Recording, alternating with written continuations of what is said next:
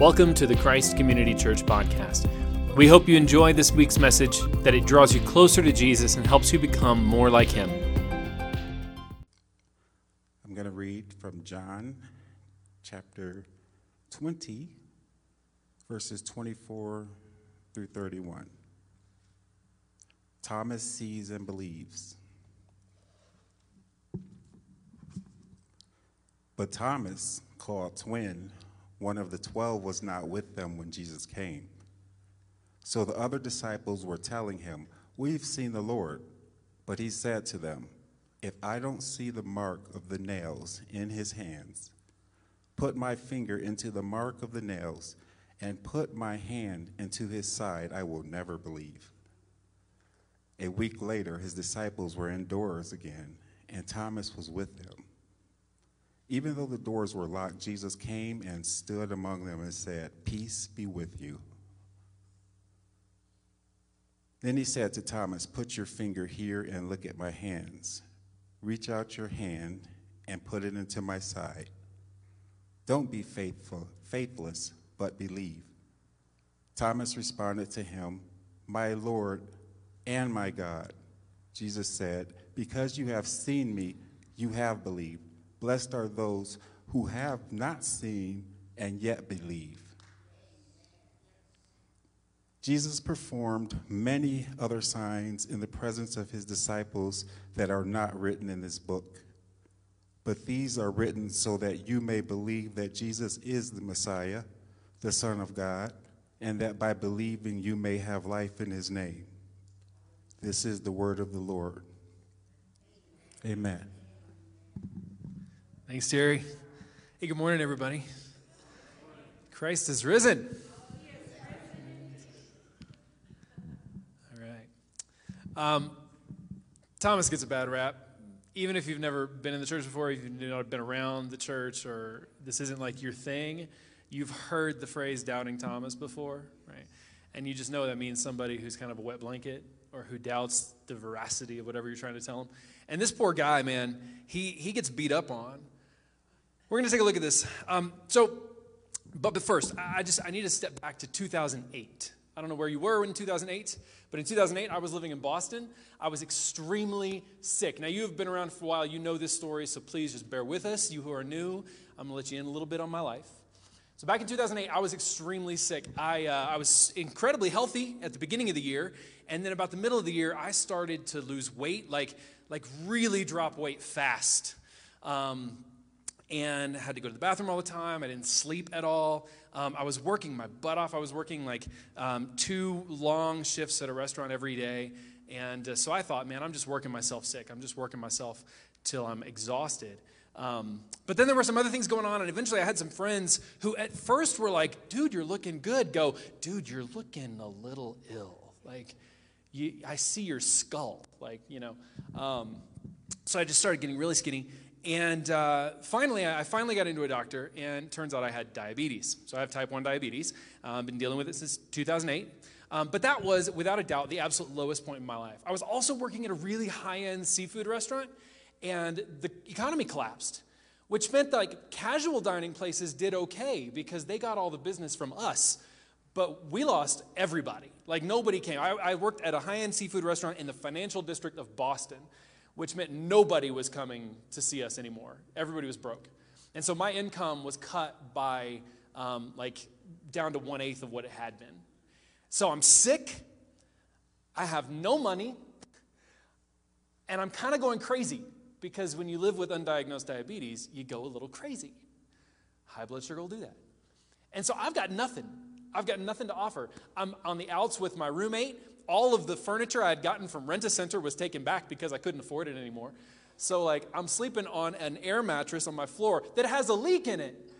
And so I wake up in the morning on the hard floor. I don't even make it through the night, which is okay because I'm getting up every half hour to go to the bathroom. It was the worst. It was absolutely the worst. I can laugh about it now. But at the time, I thought every single night for a while, I thought, "Lord, if you take me tonight, it's okay. It's all right. I'm ready. I'm good. I don't need this." That same summer, early fall, I met Beth. And Beth was wonderful. She didn't know I was totally into her. But we became friends. We became friends through friends. And we would go to these Sunday night dinners at our friend's house, and we got to know each other over the time. And eventually, I plucked up the courage to ask her out. But remember, I'm sick. I got no money. I've got nothing to offer this girl. She was like an administrator at a university. Like, she's like got a master's degree and killing it, and I'm just barely surviving, literally in every way. And so I'm thinking, there's just no hope, right? So finally, I work up the courage to ask her out. We go out in December of that year, and we start dating.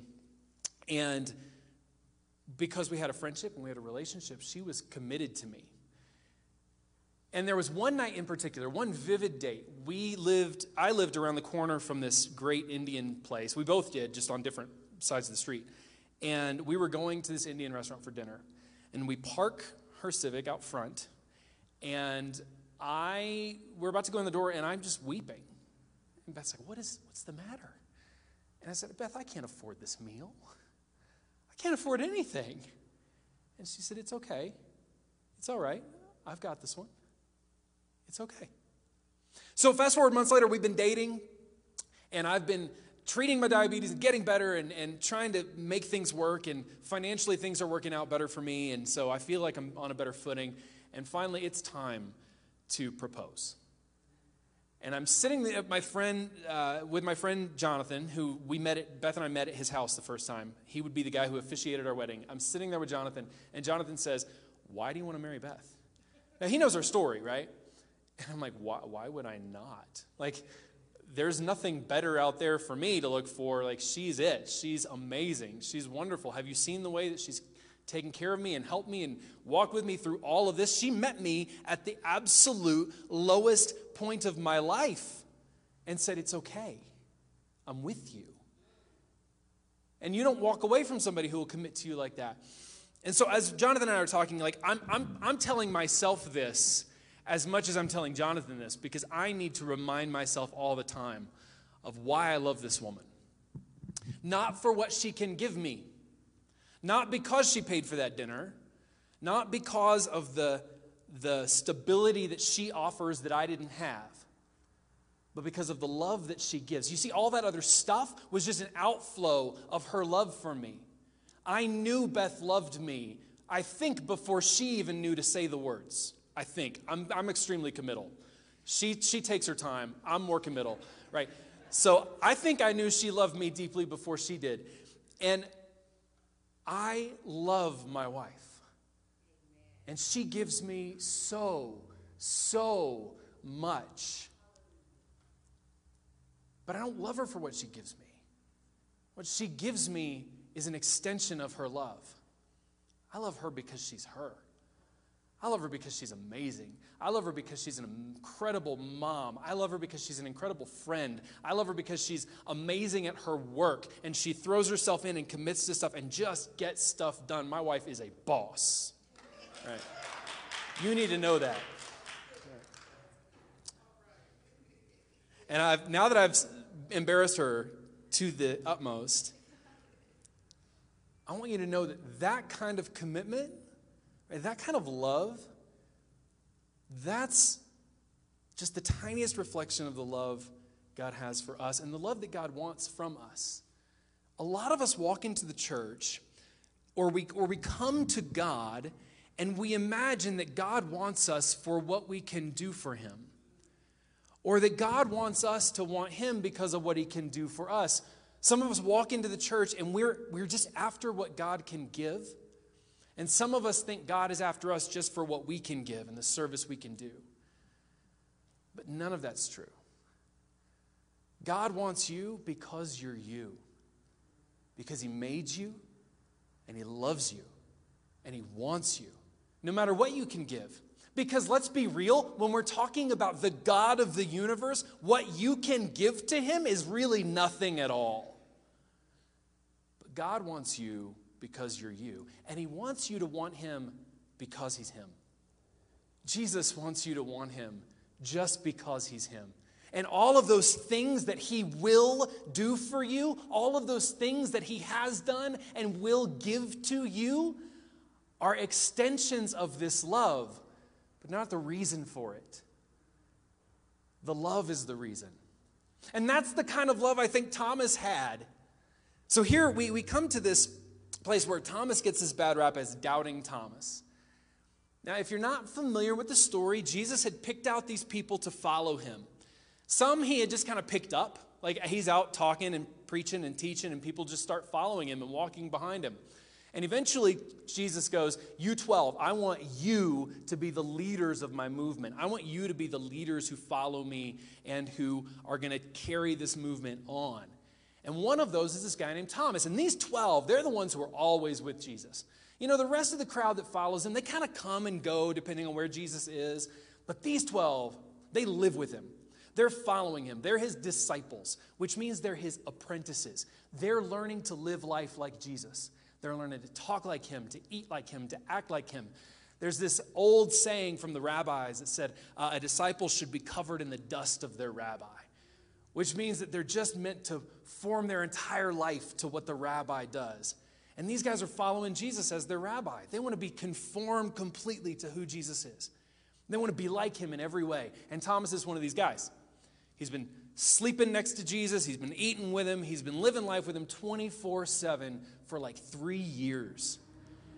And then Jesus goes to the cross. Now, Jesus had been warning his followers, look, I'm going to go to Jerusalem, and they're going to kill me. I'm going to do some stuff, and it's going to make them mad, and they're going to arrest me, and they're going to kill me, and this has to happen. It is for your good that I die, Jesus tells his apostles. And they sort of half believe him. I mean, if you read the accounts of these in the Gospels, the first 4 books of the New Testament, you get the impression that they sort of half believe him. Like they've learned not to doubt Jesus' word, but they also just cannot understand how Jesus dying could be anything good for them. Jesus isn't supposed to die. But he does. He goes to the cross. And when we see the cross happen, when we get the picture of Jesus on the cross, none of his apostles are there except this one kid named John. His apostle John, who was like 12 or 13. I mean, he's this young kid who's there at the cross with Jesus' mom, Mary. But none of the others are around. They've all fled because they're afraid of being arrested themselves, just like Jesus was. Everybody knows that they follow Jesus. Everybody knows that they're his disciples. They think they're going to do the same stuff. And so these guys all flee. So Thomas is one of them. He flees away. And Jesus is crucified. And that happens on a Friday afternoon. On Saturday, Jesus is in the tomb. And you can imagine for these apostles of Jesus, for those who have been living with him, walking with him, this is the darkest day of their lives. This is the guy who was supposed to save their life. This is the guy who was supposed to free the Jews from Rome. This is the guy who was everything to them. And on this Saturday, this holy, silent Saturday, Jesus is in the grave. And you got to think these apostles who only half believed Jesus in the first place about his death are kind of going, what's going on now? Like, what's our future? Everything was wrapped up. Some of them go back to fishing. Some of them go back to the trades that they had beforehand. And then Sunday comes. Sunday morning, the sun rises, and Mary, Jesus' mom, and a couple of other women have gone to prepare the body of Jesus as the Jewish people would do. They go to prepare his body, and because they couldn't do it when they took him down from the cross. There wasn't time before the sunset to get his body prepared for burial. So now after the burial, they're having to go back and to prepare his body. Only when they get to the tomb, there's no stone there anymore. You see, they'd roll a stone over the tomb to keep people out and to keep the animals out and to keep the body safe. When they get to the tomb, there's no stone there anymore. But there's an angel. This angel of light who's there to say, Jesus, he's not here. You've come looking for him, but he's not here. Now, what I want you to do is go back and tell all those men who ran away that Jesus is risen from the dead.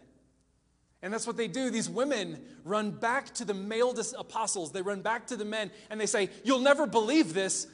Jesus is alive. Jesus rose from the dead. And they do this as all of the apostles are gathered for dinner, only Thomas isn't there. Now, we don't know why Thomas isn't there. Maybe he went back to doing his job. Maybe he was just so distraught and so brokenhearted that he just couldn't be with the other apostles. You know what this is like, right? Some beloved member of your family passes away, and there's that one brother or cousin, or maybe it's you just can't spend time with the family right now. You got to get away. You got to go process this. You just can't be with everybody right at the moment. You got to take some time. You got to take some space. And I imagine that's Thomas right now. Thomas loves Jesus. Thomas is broken that Jesus has died. And so he's not at dinner with the other apostles. He's stepped away. And he's doing something else out of his brokenheartedness. And so the women come running back to the men and they're like, hey, Jesus rose. And that evening at dinner, after the women told the men, Jesus himself appears. We're told that the door was locked. These men were gathered for dinner, these disciples and apostles of Jesus, not just the men, their wives are there too, there are women around, and they're all gathered for dinner, and the door is locked. Now, that's not normal. It's not normal in this world to have a locked door when you have a dinner. Dinners are generally public. People can come in. They may not sit down and eat, but they can observe what's going on. But these guys are so afraid of the authorities, they're afraid they're going to be arrested just like Jesus was, that they lock the door. And so they're having dinner, and then boom, Jesus appears. And I don't imagine this is like a Star Trek beam me in kind of thing. Like, I think he's just there. Like, 1 minute that corner's empty, and the next second, boom, there's Jesus. And you can imagine they're all like, what? Right? Which is why Jesus has to say, shalom. Peace be with you. Hey, don't freak out. It's just me. I told you this would happen. Here I am. And he has a conversation with them, and they have dinner. He eats with them. Only poor Thomas isn't there. So the night ends, and you can imagine they're all like over the moon. They're all excited. And one of them's got to go find Thomas. And so they break, and then we skip to a week ahead in the text here. A week from then. And they're getting ready for dinner again. Now imagine this week for Thomas. Poor guy, right? He was distraught. He was brokenhearted. His master, his rabbi, has died. The man he thought was the king of Israel has died. He has no hope. All of his hope was wrapped up in Jesus, and now Jesus is gone. So imagine the week Thomas has, because people start coming to him. Hey, Thomas, did you hear? Thomas, you know what? Hey, Thomas, Jesus rose again. Hey, Thomas, dude, no, seriously. And Thomas is like, no, I can't believe you. No, until I see it, I can't believe it. And they're just pestering him. Thomas, no, seriously, we saw him. Jesus is alive. And Thomas is like, I can't believe it till I see it. And this is where Thomas usually gets that bad rap. But I want to suggest to you that Thomas doesn't believe, not because he's a wet blanket and not because he's particularly skeptical. I want to suggest that Thomas doesn't believe because he loves Jesus so much. He cannot indulge in false hope. False hope would kill him. False hope would take Thomas down. Thomas doesn't doubt because he's skeptical. Thomas doubts because if he puts all his hope in Jesus' resurrection and then it's not true, it will crush him completely. He cannot have false hope. He loves Jesus too much. And as much as I'm certain he wants to believe these people that he has lived with and walked with for 3 years, as much as I'm sure his heart desperately wants to believe that Jesus is alive, until he sees the proof, he just can't do it. He won't take the false hope. And so a week later, Thomas now, poor guy, has just been beat up all week. I'm sure the other apostles weren't trying to beat him up, but you know when someone's trying to convince you of something and you're just dead set against it, how stressful that can be, how in knots it can make your heart. And poor Thomas has been hearing all week, hey, Jesus is alive. And he's like, I just can't go there with you, man. I can't do it right now. So a week later, they're having dinner again, and this time Thomas is there. Thank God this time Thomas is there. So they're having dinner. Exact same setup. Exact same situation. They're all having dinner. The door's locked. Because after all, it's only a week after the crucifixion of Jesus. They could still be hunted by the authorities. So the door's locked. The room's full, packed out with disciples of Jesus. And it's crazy because so many of them are so joyful. So many of them are remembering last week's dinner. Hey, you think he's going to show up again? Hey, you remember when we were sitting here and boom, and everybody's like, yes, we remember. Yeah, we were there too. Yeah, Andrew, stop it, man. They're having dinner, and Thomas is there in the middle, and he's kind of like, I don't know, man. Like, I'm beginning to think these people are nuts. And then the same thing, boom, Jesus is here. Right? Empty corner, 1 second. The next second, boom, Jesus is there. And you got to see Thomas right now. Like, that doubt is gone. I don't think Thomas ever had to actually put his hand in Jesus' nail marks or in the hole in his side. I don't think Thomas needed anything more than, there's Jesus. But Jesus in his grace, Jesus in his kindness to Thomas, Jesus in all of his understanding walks over to Thomas. He comes to the doubter and he says, Thomas, here's my hand. Thomas, here's my side. Let me show you. Let me prove to you. Because Jesus understands Thomas' heart.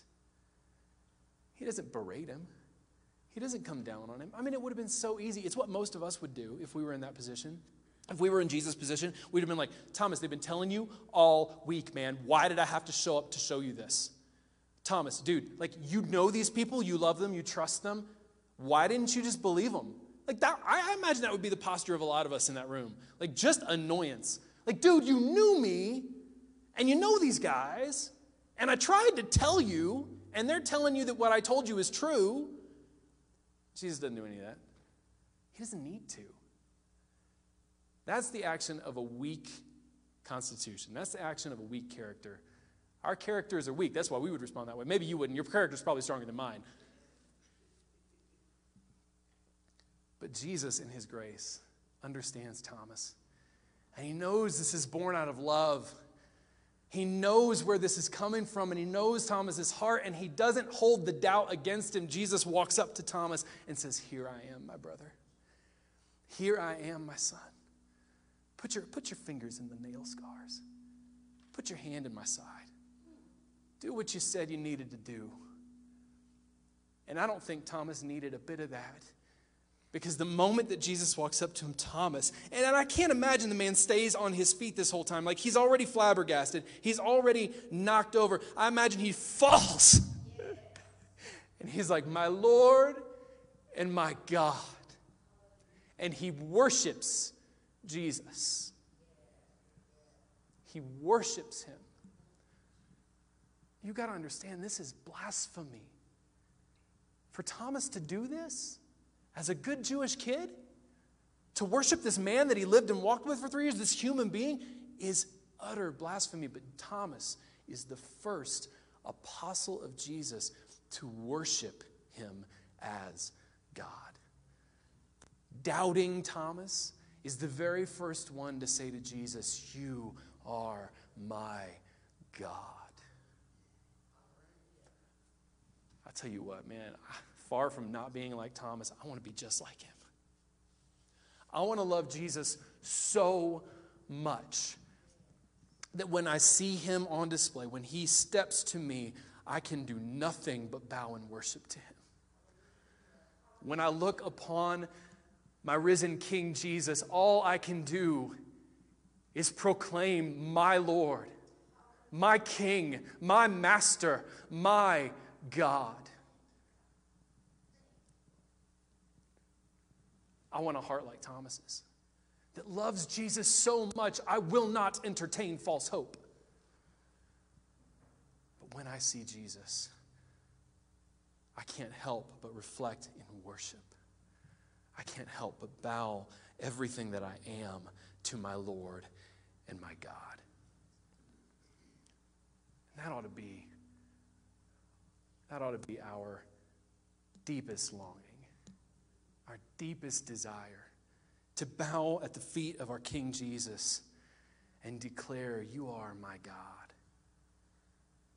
my King, my Master, my Savior, my Deliverer, my God. Because that's who Jesus is. And that's what his resurrection proves to us more than anything else. The resurrection of Jesus proves that he is exactly who he said he was. And that he meant absolutely everything that he ever said. And that Jesus can be trusted beyond anything. Only Jesus responds to Thomas now. And I think it'd be easy to read these words as kind of corrective. Thomas, bless you. But blessed are the ones who haven't seen and have yet believed. You see, Jesus knew you'd be sitting in the seat. Jesus knew every one of us would be in this room. And he knew that we wouldn't see him as Thomas did. We wouldn't put our hand in his side. We wouldn't touch his scars. And so Jesus says to Thomas, blessed are those people who are coming, who haven't seen as you have. But then the Apostle John does a funny thing. Because Jesus says this, and then John, the guy who's writing this, the guy who was just a kid at the time, adds this note at the end of this chapter. And it's important that he adds it right here, right after Jesus said those words. Right after Jesus says, blessed are those who haven't seen and have yet believed, John writes, Jesus performed many other signs in the presence of his disciples that are not written in this book. But these are written so that you may believe that Jesus is the Messiah, the Son of God, and that by believing you may have life in his name. John wants to be clear. He wants to make it abundantly clear. Jesus said, blessed are those who haven't seen and have yet believed. And the Apostle John, who's writing this, is telling you, that's why I'm writing this down. Because you who haven't seen him physically, you can read these stories. You can read the testimony of those who have come before. You can read the account of Thomas. And by this, you can believe. Jesus is made real to you in his word.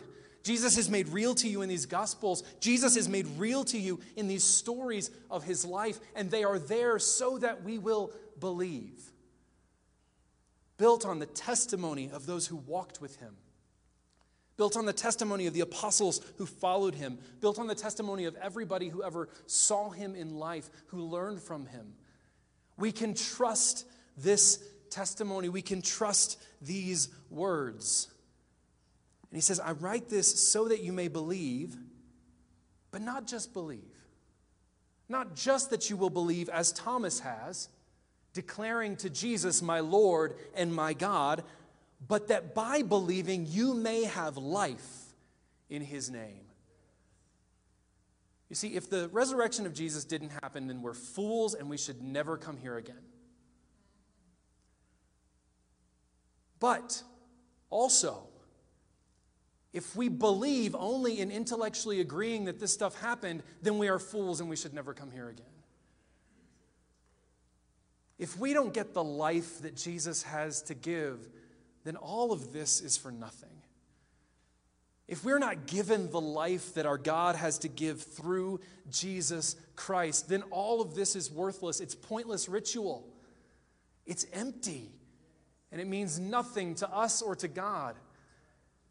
This is written. We come here and we fellowship with each other and we hear the testimony of what God has done and we read his word and we engage with one another and we pray so that we can grasp the life that God has to give and the life that only he can give.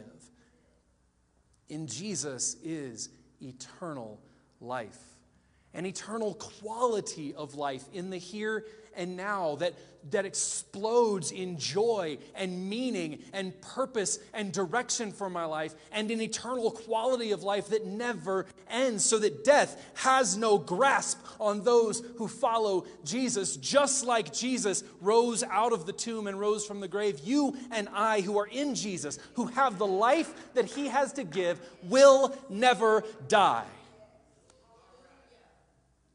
This is what we believe on. This is what we stake our hope on. This is what we hold on to.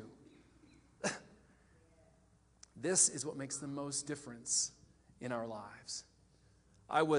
This came home to me this week, a couple weeks ago, in a really weird way. I'm on a bowling team. I know, that's a weird transition, right? I'm on a bowling team. And when I showed up at the league, I didn't have a team with me, so I just got put on a team with people I didn't know. Never met these people before. And so for now, over the course of the past 8 months or so, we've been bowling together every single Sunday night. I spend more time with these people than I do most of you. Like 3 hours every Sunday night, we're hanging out, we're bowling together, we're getting to know each other. And a few weeks ago, one of the guys on my team got really mad at me. He was doing something that, in front of everybody, that was a problem. He was mistreating someone else on our team, and I called him out on it. And this is a guy who's got a troubled past. He's got some difficult things in his past, and he doesn't like to be told what to do. So when I called him out on the way he was mistreating this other team member, he got really mad at me. Don't tell me what to do. You're not my dad. Just yelled at me. Got really upset. Everybody can see what's going on, and I'm trying to just be calm. So I sit down next to him, and I'm having a conversation with this guy, and he's like, you don't understand my temper. You don't understand how angry I used to be. Right now, I want nothing more than to beat you up right now. I want to beat you down right now. I was like, whoa, really? I'm sitting 6 inches from the dude. And so I start playing this through my mind. Now, if you knew us, you would know I was never in any real danger. He wasn't going to hurt me, and if he tried, I could get away pretty quickly, right? But I'm faster than this. But I start playing through my head. What happens? Let's say this thing goes sideways.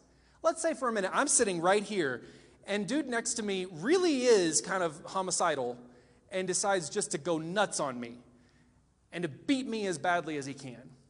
Or let's say worse. Let's say, he's got a knife in his hand or something.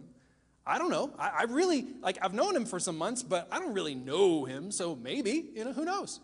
What's going to happen? And it's sitting in there at that table in the bowling alley, considering all of the things that could happen.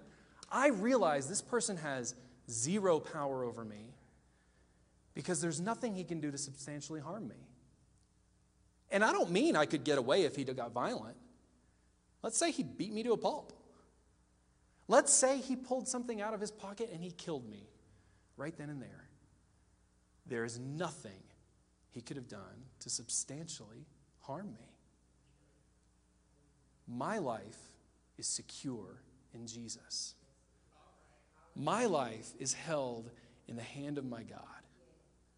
And that's not to diminish the harm it would cause to my family or to the people around or to you if you care for me. But for me, there's nothing he could do to take away the life that God had given me. And if that was my last night on earth, I would wake up in glory with my God and my King Jesus. There was nothing he could take from me. That's the life that we get when we believe in Jesus. That's the life, that unshakable hope, that unshakable life that means we can walk into absolutely any situation on this earth and know that there is no substantial harm that could come to us because nothing can touch the life that God has given us in Jesus Christ. It is ours, it is secure, it is firm, it is held tight by the resurrection of Jesus Christ. That resurrection of Jesus is not just some historical event. It is a promise to you and to me for all of eternity that our life is secure with Christ and it can never, ever be taken away. That's the life that is on offer this Easter Sunday. That's the life that you can know. The security of being able to walk through this world immune to the dangers of the world because your life is untouchable. That's what Jesus has to give. And he offers it not as a bribe to you, not because he needs you on his team. Jesus is not begging for you to come and join because you've got some amazing gifts. Jesus loves you as you are. Jesus loves you where you're sitting right now. And he offers you this life solely because you are lovely to him. Solely because he wants you. Not because he needs you. Not because he needs me. This life is a free offer from our God and King who endured the death that we deserve to kill the sin that we could not in order to give us life eternal that cannot be robbed, cannot be stolen away. You can know that life today. You can know the life that Jesus has to give right this moment. You can know the freedom from sin and the eternal security of having your life held in his hand. You can know, as Thomas did, that Jesus truly is Lord and God. All you have to do is come to him and surrender your life to him now. I'm going to pray, and I'm going to invite you to join me. You don't have to speak the exact words, but I'm going to invite you to join me in prayer, to dedicate yourself to King Jesus, to take up the life that he has to offer. And then after that, we're going to partake of the body and blood of Jesus Christ today. We're going to partake of communion together. And so grab your cup and your bread and join me in prayer. Jesus, our God and King, today we long for your life that is on free offer. Today we long to believe in you as Thomas did and declare with our mouths that you are our Lord and God. Forgive us, Lord, for the ways we've turned away from you, the ways that we've turned our backs on you, the sin that crowds our hearts and taints our actions. Forgive us, God, for the sake of Jesus Christ. And Lord, today give us the life that only you can give. Give us the security and the peace that only you can give. Transform our hearts from cold, dead things into warm hearts burning with love and desire for you. God, let us be the Jesus that other people are looking for. Let us be the Jesus that the Thomases in the world desperately need to see. God, as we go out and we testify to the goodness of our King Jesus, to the glory of what you've done, to the life that you can give, I pray, Lord, that you, Holy Spirit, would be working in the lives of the people around us, in our family, and in our friends, and in our community, and in our neighborhoods, bringing the life that only you can give. And so today, Lord, we lay down our sin. We say we are sorry. We turn our back on sin and self-determination, and we say, Jesus, you are our Lord and God. We long for the life that you have to give. In the name of Jesus, I pray. Amen. Thanks for tuning into the podcast this week. For more information on Christ Community Church in Southeast Denver, visit christcommunitydenver.org.